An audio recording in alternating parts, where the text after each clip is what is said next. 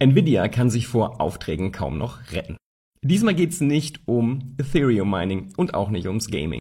Alle und wirklich alle brauchen die AI-Chips von Nvidia für ihre generativen KI. Allein die Bestellungen von Microsoft, Meta, ByteDance und Google liegen schon über dem, was Nvidia für das Quartal angepeilt hat. Chips werden also mal wieder knapp und das dürfte sich irgendwann auch in den Preisen widerspiegeln. Shortcast Club